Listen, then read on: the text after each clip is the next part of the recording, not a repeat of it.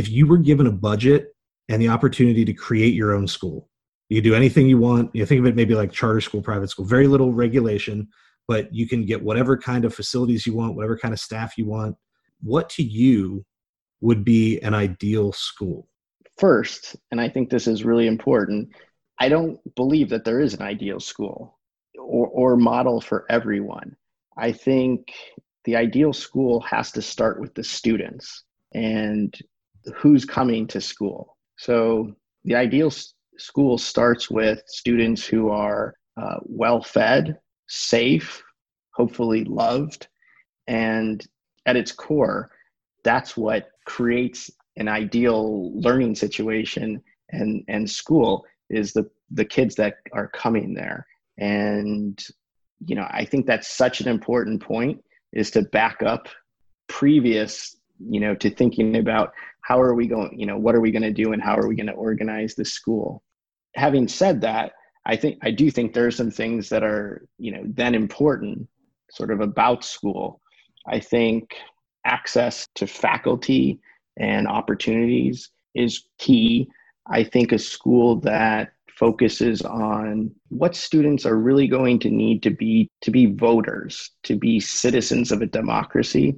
That's really the thing I keep in the front of my mind when I'm thinking about what should a school look like? What should we be teaching? How should we be teaching it? And I think there are some colleges that are doing that really well. One that comes to my mind, I've always really liked is the College of Wooster. Are you familiar with I'm not. Is that right? Yeah. So, just to try and tie everything together, it's not a highly ranked college. It's a liberal arts college in Ohio. They're not necessarily focused on all the students with the best SAT scores.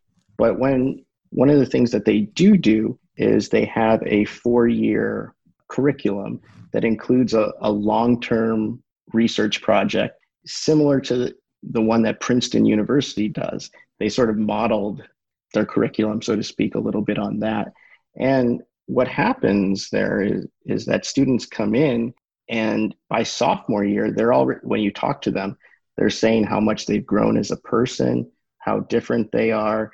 And by the time they're actually graduating, they've done such incredible things and are moving on to careers in grad schools similar to the students who attended, some other more selective or prestigious colleges. And so that's always something that has stuck with me when I visited that school. There's another college I really like, which is St. John's College. Have you ever been or thought about St. John's in New York? There's a couple St. John's. Yeah, no, actually in Maryland. Okay, yeah, I've not been there, but I've helped a couple kids with applications in the last couple of years. I think what's really interesting there and sort of ties into what a ideal or good school does is it's about the questioning and the Socratic method and teaching students to think critically, and also with a moral and ethical compass and component to it. And I think that's, they call their seminars, the instructors are like tutors or mentors or precepts. And I think their model works really, really well. And, it's not for everybody, but I really like the great books model that they have there. So, yeah, I mean, and that things like that, like having a project that functions as a through line and kind of connects things, mm-hmm. or going big picture and thinking about developing the person. I think that's nice because it means you don't have to throw away the traditional model entirely, but it means mm-hmm. that you can make that model work for a bigger purpose than, checking the boxes. I've taken X number of classes in each subject area. Like when you have that mm-hmm. opportunity to do the seminars, to do free discussion, or to create an independent project, it means that the student gets to synthesize it and find what matters to them. And that's a process that sticks with you through your lifetime. Whereas if you were to take the independent classes without those connection points, I don't know that it has the lasting impact, because you didn't do anything with it, so to speak. And so, yeah, I think that could be really cool.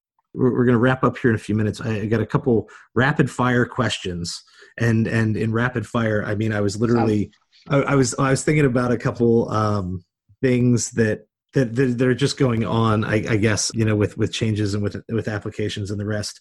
Do you believe that any potential changes we're going to see with online school or with the blended models of some classroom, some online, the changes in admissions, et cetera, do you think that any of this is going to have a long-term impact on higher ed?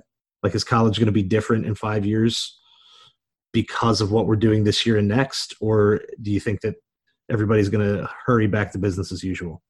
I hope it's going to be different. I think it's going to be different. You know, I think what we've been talking about for the last hour is what we saw with so many schools, University of California's whole system de-emphasizing the tests, saying that they're actually not going to go back to the tests.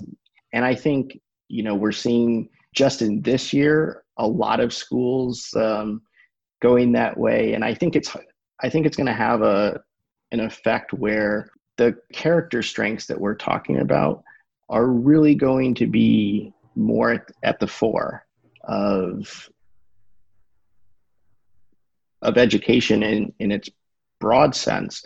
And that's going to allow high schools to do sort of some different things that aren't so focused to the test or to the grade.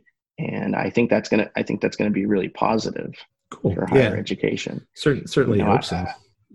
I think there are a lot of schools doing some very interesting, experimenting with some interesting things. So while I don't have a crystal ball, I think education is going to change for the better as a result of this. And I think students, well, you know, the class, if I was going to leave, the class of 2021, class of 2020 has got a lot of hard things happening for them right now. But in terms of for them and 2021, if it's possible to reframe this as, you know, this is an opportunity to become what I was meant to become. Yes, it's difficult and it's hard and there's a lot of things that are unfair. But I think if this is sort of reframed to be, let's challenge the colleges now to really put their money where their mouth is, so to speak, and judge on those character strengths rather than rely just on the numbers, that's going to be positive. Yeah, I agree. And I think, you know, we all have opportunity for change here. And I hope that change comes in good ways. As you pointed out, you know, we can challenge the colleges. Both public and private schools have serious economic concerns with enrollment. And I think that that's one of the reasons right now that you have a lot of schools saying that they have every intention of opening in person this fall, even if they secretly know that that's not likely, or that they're going to do a blended, you know, 30% classroom, 70% online, whatever it may be. But more universities than not are telling students we're going to be in school. And I think that some of that's optimism, and that's fine. I think that some of that is protecting themselves, because if they say we're not doing this, I think that they're going to have a lot of kids who are going to, you know, choose the gap year. They're just not going to be there. And I think financially, this is going to put a lot of pressure on higher ed for the next several years, not just for the next one. I don't know if you've done a reading or, you know, about any of this. Do you foresee, how do you foresee like the financial impact? Like, do you think we're going to see a lot of schools closing?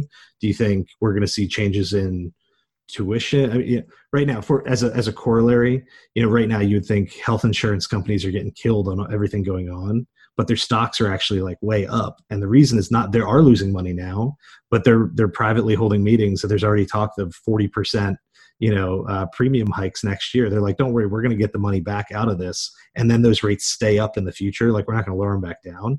And so in the long term, health insurance companies are going to cash in. I think colleges might be going the opposite direction here. Do you see an impact on the number of universities in operation? Do you think this is going to change tuition? And I mean, obviously this isn't your job, so what's your perception of the financial piece of this?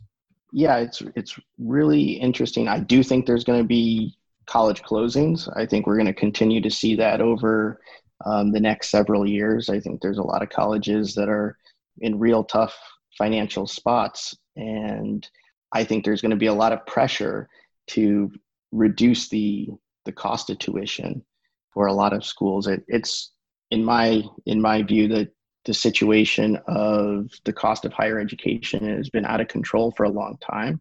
And I think what ultimately is going to need to happen is at the public schools, it's going to take a lot more support. And the public is going to have to galvanize around that.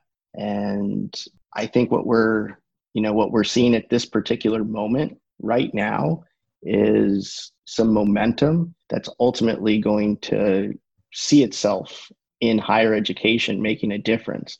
Kind of to come back to the beginning, our 2-year colleges and our 4-year public university systems are the engine of growth to the middle class. And it's so important that those are available and accessible to everybody. And I think that, whether it's a combination of COVID-19 and the Black Lives Matter movement that's happening right now, I think it's putting back together a broad coalition that is going to make a major impact.